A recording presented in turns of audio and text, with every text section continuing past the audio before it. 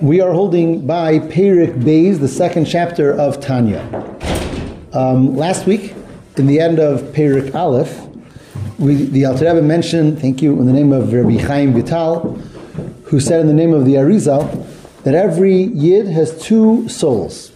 Two neshamas, two nefashos, two souls. He based it on a pasuk that says, neshamas ani asisi, Hashem says, I created neshamas. And he says everyone is made up of two different souls, entire beings. And the first one, which we discussed in short at the end of last class, is called the Nefesh HaBahamis, or the Nefesh HaTiv'is, or the Nefesh HaChiyunis. We discussed the various names last week: the natural soul, the vital soul, the animal soul. And that's the basic human soul that we have. Today, in chapter 2, in Perek Beis, we're introduced to the godly soul. The holy, godly soul that really is what makes every Yid a Yid. It's something that we have. It's by birth. A person who's born to a Jewish mother or goes through a gir, a conversion according to halacha, has this second soul which is what makes them a Yid.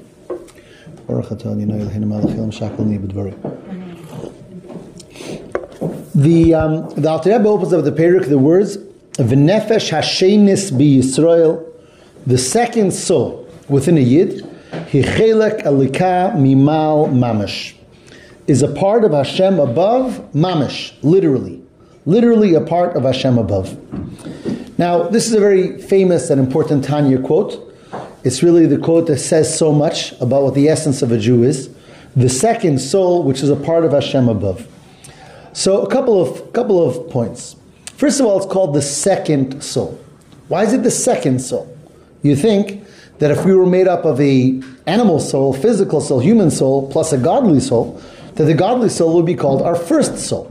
And yet, in Tanya he's very clear, the wording is very precise, and the godly soul is called our second soul. It's the Nefesh Hashenis. And the question is, why? Why is it the second soul? And there's more than one answer to that question. First of all, time-wise, it comes in second. We know that when a person is born, really their godly soul is not fully part of them yet. And the godly soul doesn't fully become part of a child until they're bar or bas mitzvah. It was by the bar or bas mitzvah that the godly soul fully enters and takes hold, so to speak, within the person. And therefore, it's the animal soul, the human soul, that comes first. So, chronologically, in time order, it's the Nefesh Hashenis, it's the second soul, because it's the one that comes second into the person. That's first of all.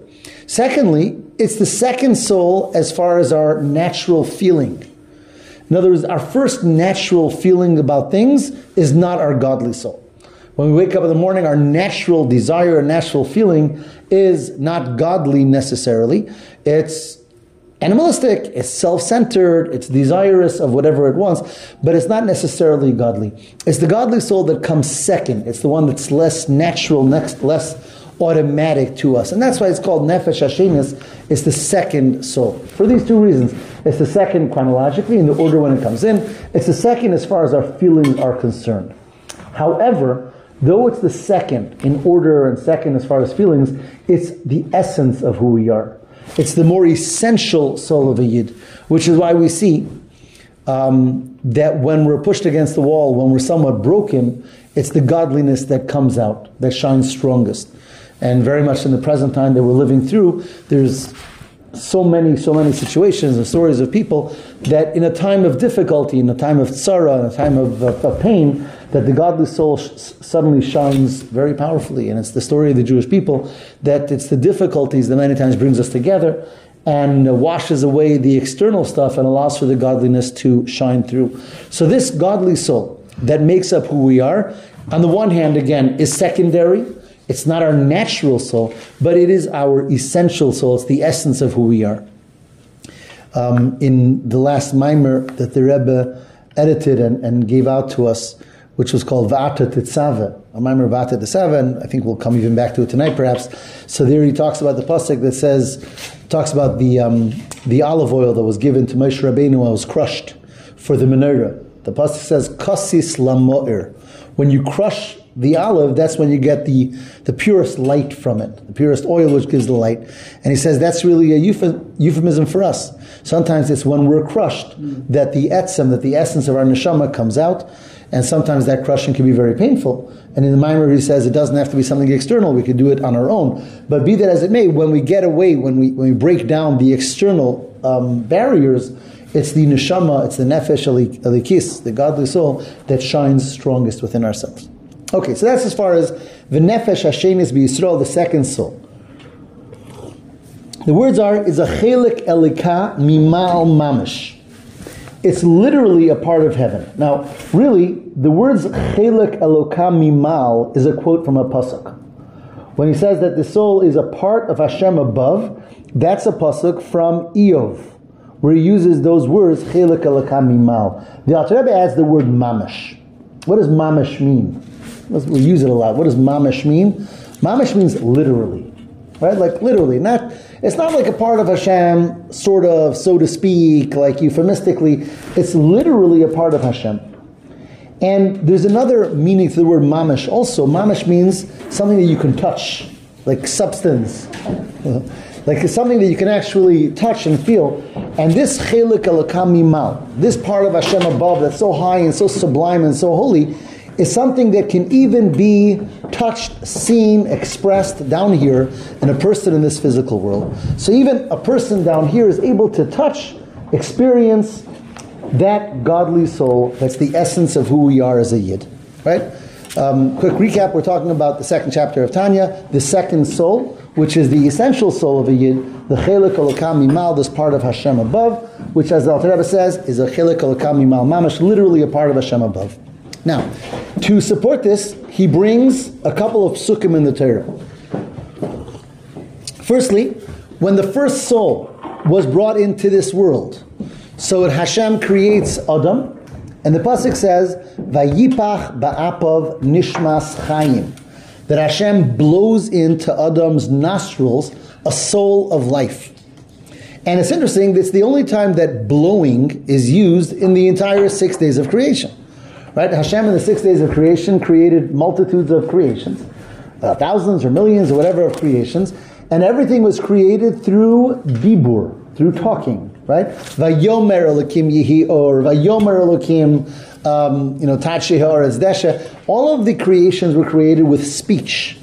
And in fact, in the Mishnah we talk about the Asara Mamoros, the 10 utterances with which Hashem created the world. One time, and one time only in creation, does Hashem use the word blow. Vayipach ba'apav, Hashem blows into Adam's nostrils the soul of life.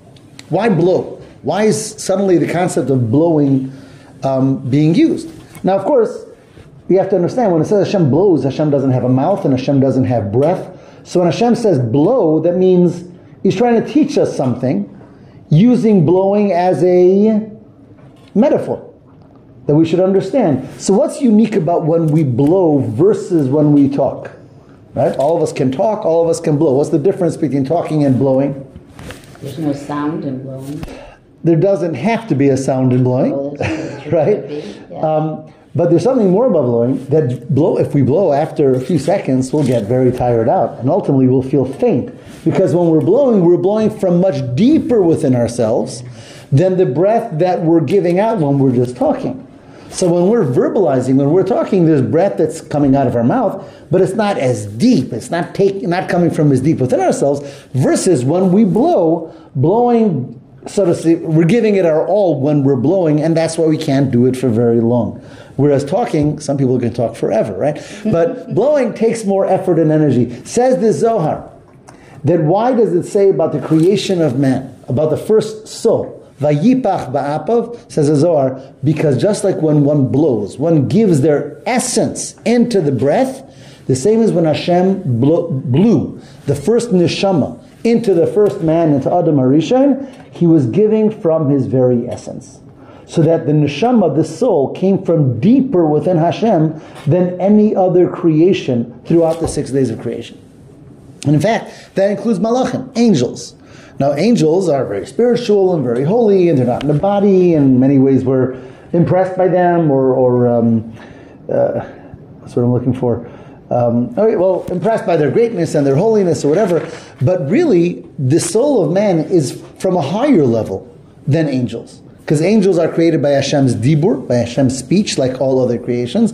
And it's only the soul that's created from Hashem's blowing, which again represents that deeper level of Hashem. Interestingly, in the morning, we say, the first bracha we make in the morning is Elokai Neshama, right? After we say the Moda Ani, thanking Hashem for waking up. Then the first proper bracha with Hashem's name, actually we say the Asher Yatzar, and then we say Elokai Neshama Shenasata Bi. We thank Hashem for the Neshama that He gave us back every day.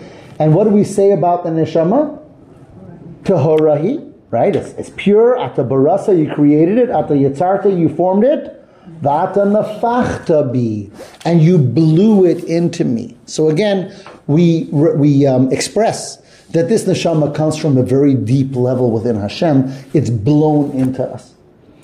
Interestingly, and I'll go drop off Kabbalistically over here, when we say the Elokai Neshama, we're referring to a number of different levels of our soul.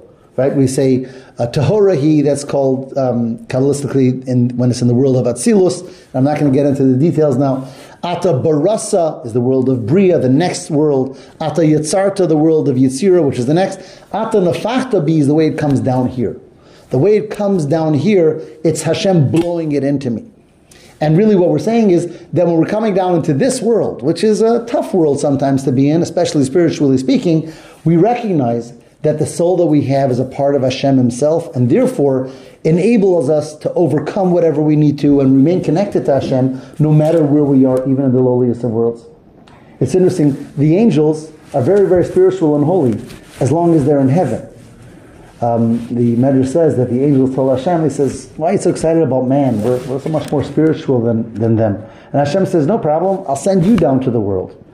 And they came to the world and they became the Nephilim, those giants that the Pasuk talks about, that became very, very evil. They didn't have the ability to remain holy while they were in this world. It's only the neshama, it's only us that have a neshama, that part of Hashem Himself that was blown into us, that have the ability to remain connected no matter where we are, even in a very difficult situation, and even in a world that in so many ways challenges that relationship. But the neshama is stronger because of its essential relationship to Hashem. But when a person is born... You have to talk louder for the people listening. That's right. So when a person is born, part of the Nefesh Elokis comes in? Yeah. Because otherwise the person wouldn't exist just with the Nefesh Abahamis? Well, I don't know if it wouldn't exist, because a person, a non-Jew doesn't exist with the Nefesh Elokis. Mm-hmm. Right? So you could exist without it, but a person is definitely Jewish from birth. So part of the Nefesh Elokis already is there, but it does not fully internalized within the person until they're bar bas mitzvah. And so then what makes a non-Jew breathe? Like I always feel, when you say to blow in the nefesh, I would think that's what makes them breathe? No. Nefesh Bahamas. No, that's fine. Even us, even a Yid, their actual human vital soul is the Nefesh Bahamas. The godly soul is something deeper that's given into the Nefesh Bahamas. The vitality of a person, the breathing of a person, the hand motions of a person is going to be the Nefesh Bahamas, even by a Yid as well. Okay? The Nefesh Elokis is this added thing that makes the Yid a Yid, that makes us Jewish. It's not the breathing piece. No, it's not. It was breathed into our nostrils, but it's not the way we breathe. Okay. Correct. So a guy only has a Nefesh Bahamas? Correct.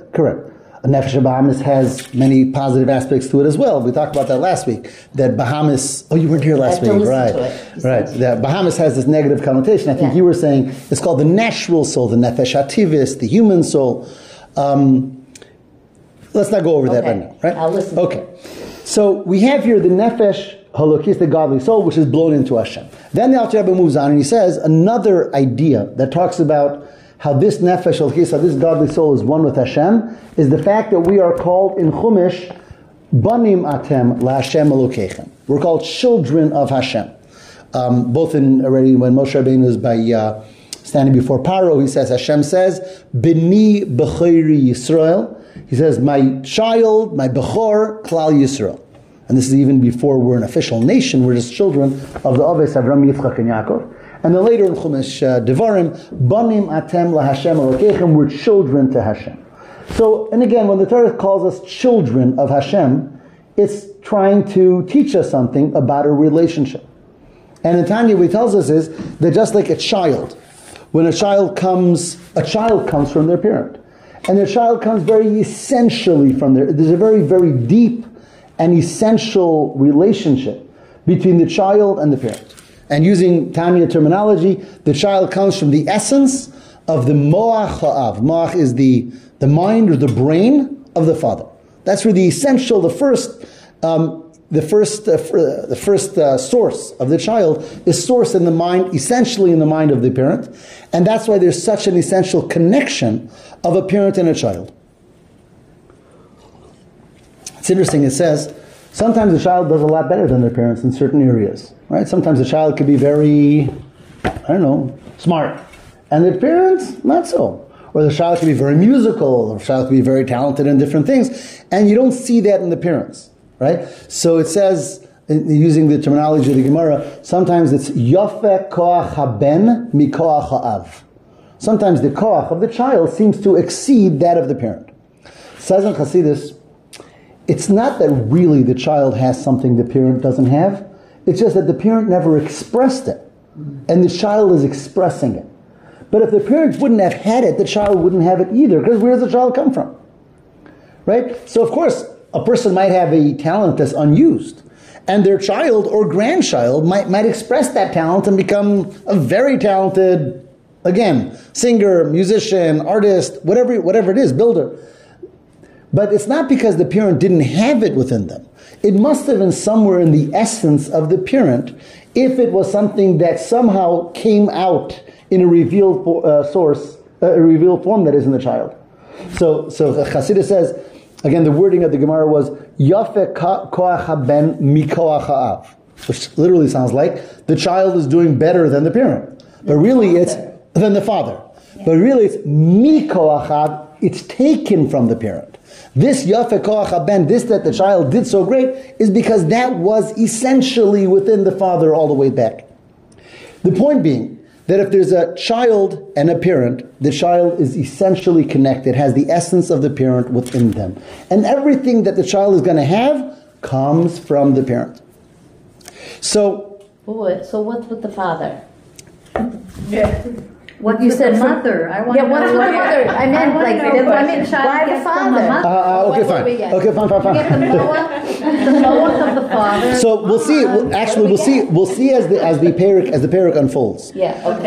In Chassidus, the essence comes from the father, and the maturation, the 9 through the 9-month gestation period in the mother, that becomes developed. The development is much more from the mother, and the source is much more from the father. Okay? So when it says over here that Banim atem la Hashem Elokeichem, that we're called children from Hashem, or B'ni Bechorei Yisrael, what we're talking about is this neshama. This neshama which is part of Hashem, which Hashem, so to speak, blows into Adam's nostrils and becomes the neshama of Klal Yisrael ultimately. This is coming from the essence of Hashem, and this becomes the essence of the neshama of a person. Now, he goes off into a little bit of a tangent, which is, we're saying it comes from the moach ha'av. The words of the Tanya and the words of Kabbalah is it comes from the mind. That the essence of the child comes from the mind of the father. Now, when we think of the mind, we're thinking typically about the mind is the brain. Brain is intellect. Is intellect the essence of a person? So we would think intellect is something we think about, we do, but that doesn't connote the essence of the father. It comes from a certain place in the brain. How is that the essence? If we want to say that we come from the very essence of Hashem, and then we say, well, we're like a child-father relationship, and the child-father relationship starts in the brain, how does that work with our relationship with the essence of Hashem? Well, doesn't the neshama reside in the brain? Okay, it does. The neshama, the way it is in us, is more in our brain, the animal side is more in the heart, which we'll deal with in later chapters. But we're trying to figure out where's the essence, where's it coming from within Hashem? So when we talk about Hashem's brain, and again, everything we say we have to understand, Hashem doesn't have a brain, but we're bringing out a point. We're talking about Hashem's brain. So he brings in something very interesting from the Rambam. The Rambam says that Hashem's understanding and Hashem's mind doesn't work like ours. By us, by a human being, there is who we are, and there is our understanding, and there's what we know, and they're different entities. right? There's a person. The person has a certain capacity of knowledge and understanding. And then a person picks up pieces of information. Really, when we know something, anything we know, we're really bringing together a number of things. There's me and my brain and the piece of information I just picked up. Says Rambam, Hashem doesn't work that way. By Hashem, and this is a quote that the Rambam was famous for, he says, by Hashem, it's all one. Hu hamada, hu hayodea, hu hayadua. He in one entity is the source of knowledge. He is the knower, he is the knowledge, and he's the thing that knows, and it all comes together as one in Hashem. And the Rambam goes ahead and says, and we can't really comprehend that. The way Hashem's seichel, the way Hashem's knowledge or understanding or brain, if you will, works, says the Rambam, is beyond our capacity to understand, because by Hashem it's all one. The Rambam actually uses that when he discusses one of the great philosophical questions about freedom of choice versus Hashem's knowledge of everything that will be. Right? Great question. Do we have freedom of choice? Does Hashem already know what's going to be? And the Rambam says, you know what, at the end of the day, we can't understand the way Hashem understands things, because his understanding works differently than ours. So that in Hashem, what's important for us here in Tanya is that when it comes to Hashem, his understanding, his seichel, his wisdom, and himself are one. And therefore, bringing it back, so when the Torah says we're Hashem's child, Bani matem la Hashem Elokeichem, like a child of Hashem, and the child means that we come mimoach ha'av, from the mind, from the brain, from the wisdom of the Father. In Hashem language, that means that our soul comes from the very essence of Hashem. That's why he brought in this whole Rambam to tell us about the way Hashem's mind works differently than our minds. Hashem's mind is one with him. If we're rooted in Hashem's mind, that means that we come from the very essence of Hashem. There is a Kabbalistic footnote on the side. I'm just going to mention it. And that statement of the Rambam was very challenged by the Maharal of Prague. In lengthy writings, he felt it was incorrect to say that Hashem's wisdom and Hashem are one. Hashem is beyond wisdom. The whole wisdom is only a creation. And he wrote very harshly against the Rambam. But in the footnote, the Alter Rebbe deals with that and irons it out and explains according to the Arizal and Rav Moshe Cordovero how the Rambam's words are true. And he says it works. He says, although it's a great debate amongst the earlier, Kabbalists and philosophers, nevertheless the Arizal accepted it, the Moshe Cordovero, the Ramak accepted it, and therefore Tanya goes with it as well. So to summarize, because we said a number of things over here, what we learned so far is that we have that second soul, and that second soul is a chelik elokam mimal mamish, it's a part of Hashem. And that's why Hashem blew that soul into us, and that's why we're called children of Hashem, because that soul is sourced within the essence of Hashem, and that's ultimately the essence of who we are and why we are a Yid. That's the opener of the chapter. The Tanya continues, it says, well, if we all have a soul, and that soul is a part of Hashem, then all of us really are the same level. Right? We all have a part of it, the essence of Hashem within us, so then there shouldn't seem to be differences between people. But that's not true. We know that there's multitudes of levels in souls. In general, there's a concept in the Gemara called Yeridas Hadoros.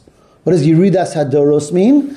That the generations as a whole have gotten lesser, spiritually speaking. Which means that there's higher souls, greater souls, loftier souls, the souls of earlier generations. And as the generations move on and we get closer and closer to the coming of Mashiach, the souls are of lesser spiritual quality, if you will. So much so that what are the souls of our generation called? We're called, what is our generation called from one of the ways our generation is called is the generation of Ikvei de Meshicha, or Ikvisa de Mashiach. An Ekev is a heel. So the heel is, the bottom of the person. We're, all the way down there in the bottom, right? And we don't mean anything personal here, but as far as the soul picture is going on, we're the souls at the bottom of the feet. I thought it was the footsteps of Mashiach. Okay. Ikvasa de Mashiach. So Ikvasa de Mashiach can mean also, and that's true as well. One explanation to that quote is that we're at the last steps of time before the coming of Mashiach. But when we're talking about the souls, we're talking about that our souls are at the bottom of the body of souls. So we're told that also, so we're the lowest of souls. Not like a new soul, old soul thing also? That's another concept, that a soul comes back again and again and again. That's older souls, lower souls? I'm sorry? Are older souls lower souls? What do you mean by older? Like if you've been here a bunch of times, right? Like is that a lower level soul? I don't know if that is. Soul is a higher level soul. Oh, possibly, but there isn't really any more new souls. I mean, all the souls that we have are finishing up the job. For a new soul to come in this world is a great big thing and doesn't happen very often. Basically, the souls of our generations are souls that are finishing up jobs. But is that why they're lower, I guess is my question? Possibly. I mean, they've Possibly, completed yeah. a lot Because they've already already? completed a lot, and they're coming again to finish something up. So it's like the last levels that have to be finished up. Okay? So that's, in general, when we talk about the generations, there's this generational things of Yeridas Hadoros. And then within a generation alone, even in our generation, there are certain very holy, lofty souls of tzaddikim, that are like head souls for the people of that generation. And that you have in every generation. In other words, way back when, everyone was on a higher level, but there was still the great tzaddikim of the generations. Today, when the vast majority of souls are on our lower level, but there's still the tzaddikim, those souls that are there to guide, to teach, to inspire, to connect the souls of the generation. So, how do we reconcile these two facts?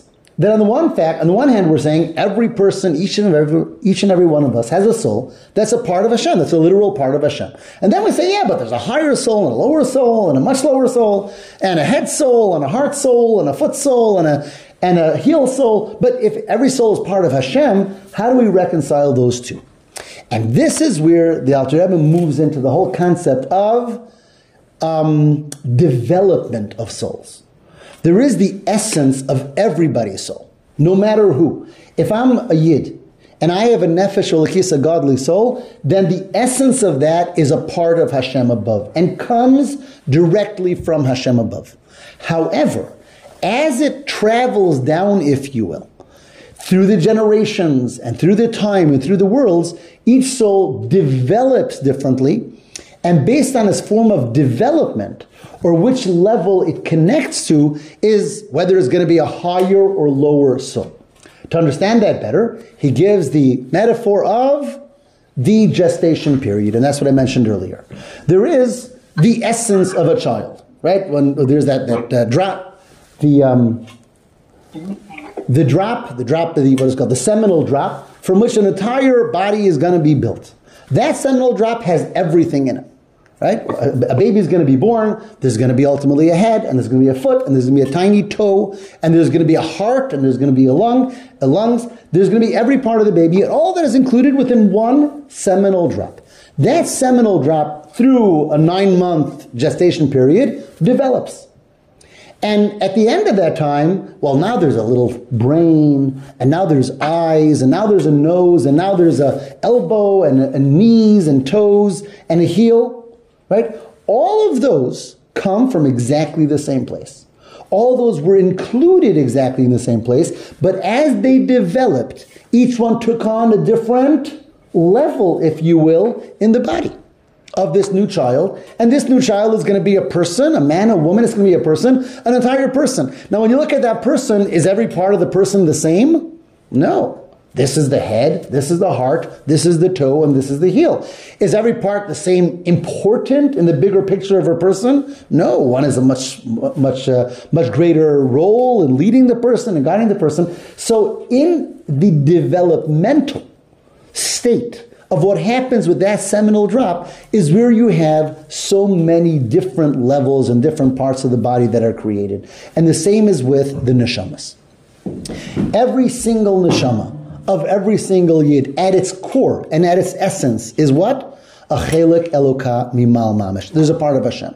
There's a part of Hashem that's at the essence of the neshama of every single Yid. And that part can't be quantified and is not greater or smaller. And that's why, can one really say that one person is greater essentially than another? One Yid is greater? No, because everyone is a part of Hashem.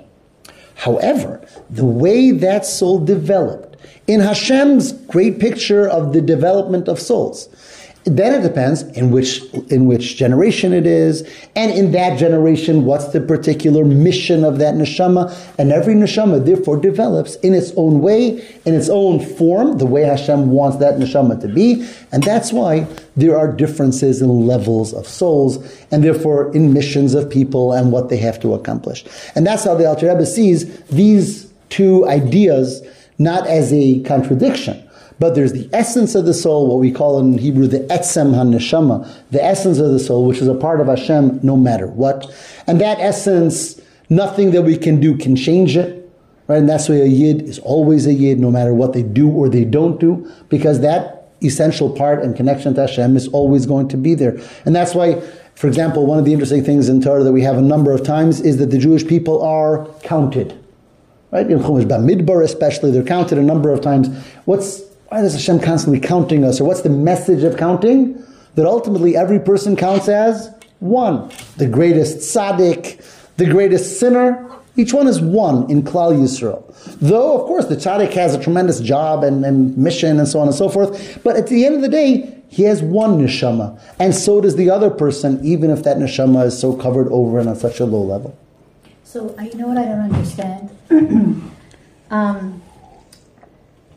Does the neshama develop with Hashem? Like in when you're saying like it comes to the different worlds and the different doros, is it developed before it's born, or are you saying the way that the neshama develops and grows in this world, that the levels are different? Okay, the question was asked: does the development of a neshama that we're talking about is before birth, or through a person's avodah, through what a person does? Right. The answer is what we're talking about is before birth. There's truth to the development after birth also. That's a different, that's very up to each and every one of us, how we develop and how we do and act and so on and so forth, which is true but a different conversation. Here he's talking about the level of the neshama that I get.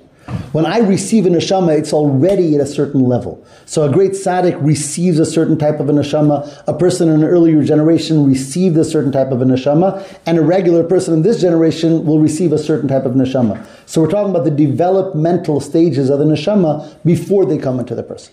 So when Hashem blows the neshama into a person, this developmental piece is part of what's blown in. Correct. The etzem. Correct. And this developmental piece of what level this. Of what level neshama comes in. Right. It goes together. Exactly. Okay. Exactly. And everyone has obviously exactly the level of neshama that they need to fulfill what they have to. Right. Hashem has the big picture and knows who gets what and why, and everyone is given what they need. Okay. So then, now he moves on to another. Yeah. Sorry. Do we know at what point the neshama is put in, like, comes into the body? When we're born? Like, is that when the baby is? No, like in your. Is that inside? You're asking about the neshama before birth, when the neshama is in the womb, when it's a little fetus. Yeah. So that's a good question. So there is already a level of the neshama in the body when it's a fetus.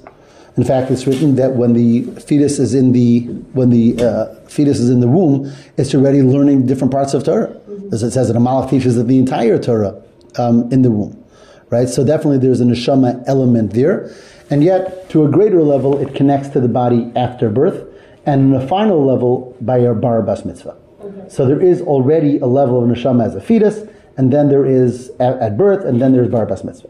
Okay, and one more thing is. And when the neshama goes back to Hashem, however that works, is that just the essence of the neshama, or is it like the developed neshama? Developed neshama. With whatever we've developed, whatever we've done, and we've fulfilled that mission, and again, we didn't fulfill it completely. Many times the neshama will come again to add to that, but ultimately we bring back with us everything that we accomplished and did. What do you mean by, I don't understand this, there's one level of the neshama in the womb, and then at birth, and then bas mitzvah. What's that level about? How much of the neshama connects with the body? You know, there's a fetus, there's a body that's developing there. Right. So there's a certain relationship between the neshama and that body. That relationship gets more cemented, if you will, by birth, and more by a bar bas mitzvah. In other words, the neshama is a complete entity without a body. When there was no body, the neshama existed already. Right. The neshama is traveling down from Hashem and becoming connected and involved with this body. So it becomes somewhat connected with the body as the body is just being created in the womb. Then as the body is born, the child is born, now it's a live human being, so now the neshama is much more connected with this body. When the person, the boy or girl becomes bar bas mitzvah, then the neshama becomes fully invested in this body. When this person passes away, the neshama is removed from the body. Right? So this all about this. This neshama which existed before and after the body becomes more and more connected with the body through those stages. So these are levels of connection. Correct. But so when it's not fully in, it's just like hovering? Yeah. Around the person. A shell. Yeah. Even after it's in, a lot of it is hovering. Okay, we're going off into a general conversation, but you have to understand, a neshama is not like a physical thing that sits inside my head or somewhere. It's all a question of connectivity. How deeply and powerfully is it connected? There's always going to be aspects of the neshama that remain above and beyond. That's called the root of the neshama, that remains higher than me, but nevertheless is connected with the neshama within me because it's one neshama. Okay, that's beyond me. We'll get there. Okay. There's a neshama. There's part of the neshama that's at the caver. Right. We're talking about something very spiritual and very holy, and therefore there's a lot of levels and a lot of parts and so on and so forth. And I want to learn the science of it. The science of the neshama. Okay. The neshama is at the chuppah, like your children, the grandparents. Correct. So wait, I have another question. It's a little political here. So when we talk about, when they talk about abortion and things like that, the neshama's already in a fetus. Right. So therefore, you can't do that. Is that correct? That's not. That's why it's not a Jew. Yeah, but that's for a non-Jew as well. That's not specifically about a nefesh elokist. Our conversation now is more about the Jewish soul. Okay. The concept of life is not solely connected with the neshama. That's life, and life is a Jew and non-Jew alike. And abortion is a problem with a non-Jew alike. It's not because of the neshama; it's because of being alive, which is the nefesh. I see. Okay. Which is the nefesh habahamas. Yeah, the basic nefesh, the life, the vitality of a human being. Life source. I'm sorry? I said life source. Life source, okay. We move on to a very fascinating and important point, which is using this metaphor of the developed body. Right? So we had the seminal drop, which is what came from the mind of the Father, which has everything within it. And now we have an entire developed body of hands and feet and everything, a whole human being. Right? And this is all a metaphor for our neshama, which comes from Hashem, the essence of Hashem. All of us have the neshama that's from the essence of Hashem, and yet it develops, and then there is all different types of levels of neshamas. But after a child is born, and there's all different parts of the body, and there's a hand and a foot and a head, and all of the parts of the body still have to remain connected to the mind of the child, which now becomes the new person. Right? I'm sorry if I'm not being clear. There's a father, and the father gives that seminal drop. That seminal drop now becomes developed into an entire body. Right? That new entire body, which all comes initially from the seminal drop, but developed into all different parts of the body, all in order that it should be alive and connected and has to remain connected to the mind of this new body. The mind of the body is the guiding force and the life force of this new child, that every part of it comes from the Father. What is that? That's the metaphor. What is that back in the neshamas? And here we come to the concept of tzaddikim. What is a tzaddik neshama versus all of our neshamas? Every generation has tzaddikim. Every generation has multitudes of people. All of us are neshamas. Every single one of us has a neshama, which is a chelik olakam mimal, a part of Hashem in heaven. But all of us are neshamas that sort of developed into different parts of the neshama body. Who's the mind of that neshama body that comes from Hashem? That's the tzaddik, or the tzaddikim of the generation, that they're the mind center of all of the neshamas that were created, which keeps us all connected to our source and ultimately to Hashem. Again, let's follow the metaphor. There's a parent. The parent has that seminal drop which creates a child. The child now is going to develop into an entire child with who knows how many parts, right? Millions, billions of parts that make up this child. But at the very center of that child is the child's brain, that mind. And the rest of the child developed and developed and developed and became every part of the child. But then in order for every part of the child to remain alive and connected and vitalized, it connects to the brain of this child. Why brain? It'd be hard. Like, why brain? Because if we're following along with the child coming from the brain of the father, right? We're going here with the understanding it all starts with the brain. So there's the father's brain. The father gives out this drop that comes ultimately from the brain. That brain develops from the brain. Mm-hmm. So now it's the brain of the child. So that's all the metaphor form. The analog of all that, or that's the analogy. The analog of all that is Hashem and neshamas. All of us come from Hashem.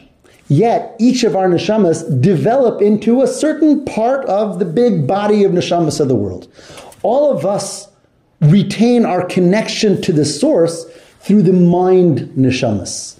The head neshamas that are there in every generation that connect all of us together and connect us all back to Hashem.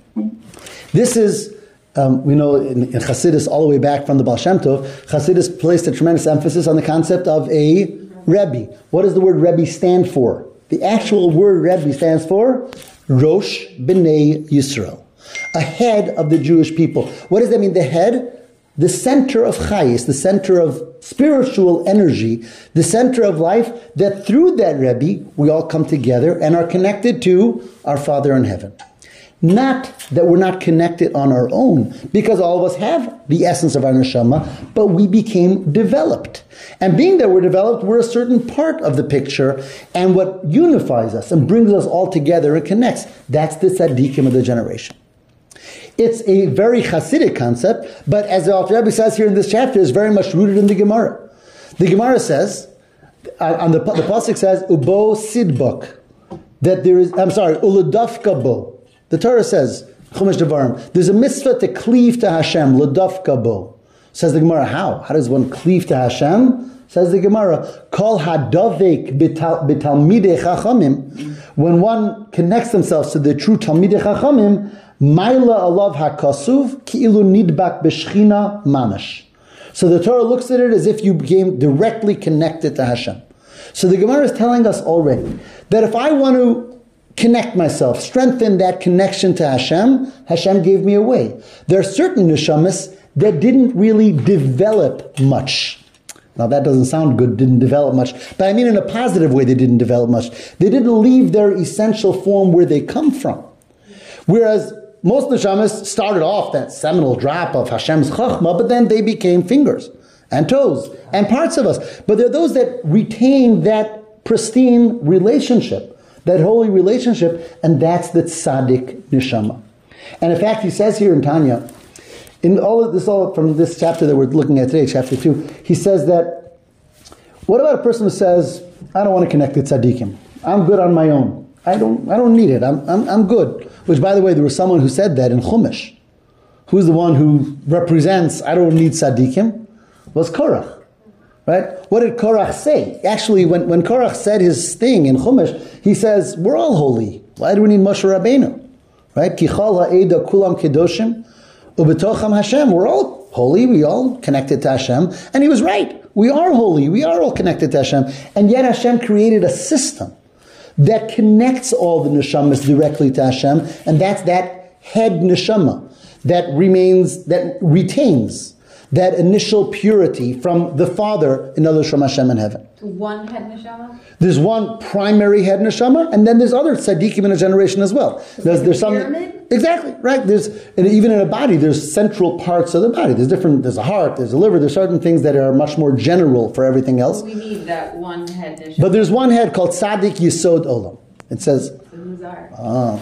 A secret, but it says this tzaddik yisod olam. There's the tzaddik yisod olam, and there's talmidei chachamim, great neshamas that connect us to Hashem. Right? He doesn't say here that always throughout all the generations we always knew. It doesn't say that, but that connection happens on its own. In other words, it's not a connection that, well, if I listen to what that tzaddik says, I'll be connected to him. It says these are connections that Hashem created. That's how the tree of neshamas work in a generation. That connection happens. He says, even if someone says, I don't want to be connected to the tzaddik, they're connected anyway, because that's how the neshama receives their vitality to Hashem. That's how the connection is there. So this is... Can I ask a question? Yes. Now, what about the fact that it's the mother who determines if the child is Jewish? Okay. You're talking about the father, how things come from the father. Okay. So what's I'm not sure what the question is. In other words, the mother, in halacha, the mother determines if a child is Jewish, not a father. That's correct. But as far as the creation of the body of a child, here he's talking about that the mother is how it develops and the father is the essence of it. There's two different subjects here. You're talking about the halachic... The essence, doesn't the DNA come from both sides of the parents, the mother and the father? Possibly. There's the physical way of how a child is born. But in understanding how the neshama works and develops from Hashem, he's using this metaphor of a father and mother. The mother being the developer here, and the father being the one who supplies the seminal drop. That is the metaphor he's using to understand our relationship with Hashem. Right? How that works with the DNA of father and mother, I don't know, but that's not the system or the metaphor that the Alter Rebbe is using here in Tanya. Okay? Yeah. So I want to summarize what he said over here. There was a number of steps, and there's perhaps one last that we'll mention. But the summary of the steps is to understand A, that the essence of every neshama is directly from Hashem, and for that he used the blowing concept. For that he talked about the concept of a child and a father, how the essence comes from the father. He talked about the essence of Hashem being the brain of Hashem, mind, so to speak, of Hashem. I'm going to say this again. Whenever we say about Hashem, mind or brain, we're not talking about something physical, we're talking about a concept. And we talked about how the Rambam says how that Hashem's essence is connected with his wisdom, and that's where the neshama comes from. Then we talked about the development of those neshamas. Even though at the core, at the essence, every neshama is one with Hashem, as it develops, each neshama receives or becomes its own level or its own part of the big body of neshamas. Ultimately, we are one big body of neshamas, and all connected. And that's really where the mitzvah of Achdus Yisrael or Avos Yisrael comes from. We look at ourselves all as one big, large entity, and we also look at ourselves as being incomplete if another Yid is not connected with us. Ultimately, our completeness is our recognition that we're one big entity, though there are many different levels of people as they develop before they were created as human beings. Then we talk about the tzaddik, who becomes the mind neshama of it all, the connector, bringing them together and connecting them back to Hashem. Going back to the mimer I mentioned earlier, we start with the words where Hashem tells Moshe, Va'ata titzaveh es b'nei Yisrael. What does the word titzaveh mean? To command, but it also means to connect. Tzavsa means to connect. Va'ata, Moshe Rabbeinu is the big connector. He connects all Klal Yisrael together and all Klal Yisrael to Hashem. That's the function of a Moshe Rabbeinu and the Moshe Rabbeinus of the generations. As the Zohar says, every generation has its Moshe Rabbeinu. Ispashtusa de Moshe b'chol dara v'dara. How Moshe Rabbeinu continues throughout every generation. In the last... Yes? Can I ask a question? Or do you want to finish? Let me finish with the question. Okay. In the very last part of the chapter, he says that once we understand this, that every neshama at the end of the day, essentially, is directly from Hashem and connected to Hashem. Therefore, the greatest neshamas can be born to simple people, to the simplest of people, because ultimately, it's not the parents who determine what type of a neshama they're going to have, what type of neshama they're going to give birth to, because the neshama is ultimately is connected directly to Hashem and is a part of Hashem. Now he says, to be sure, parents can affect the neshama of the children that is being born to them in the more external levels of the neshama, like in its personality traits or in different expressions, or levushim, he calls them garments, which we'll explain later in Tanya. So parents, through their behaviors, can affect certain more external but important parts of our neshama.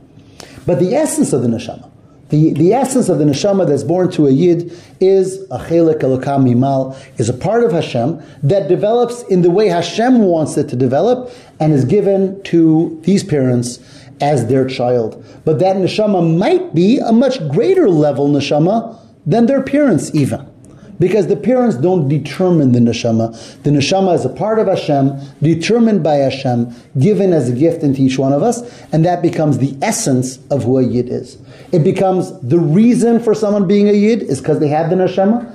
It's the essence of that yid, and ultimately is not changed by the yid.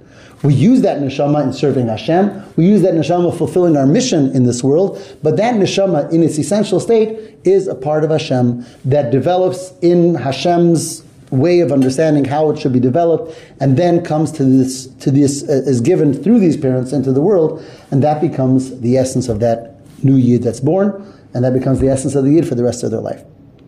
And that's how he finishes chapter 2. And next week, chapter 3, we start talking about the various soul powers that there is within that neshama.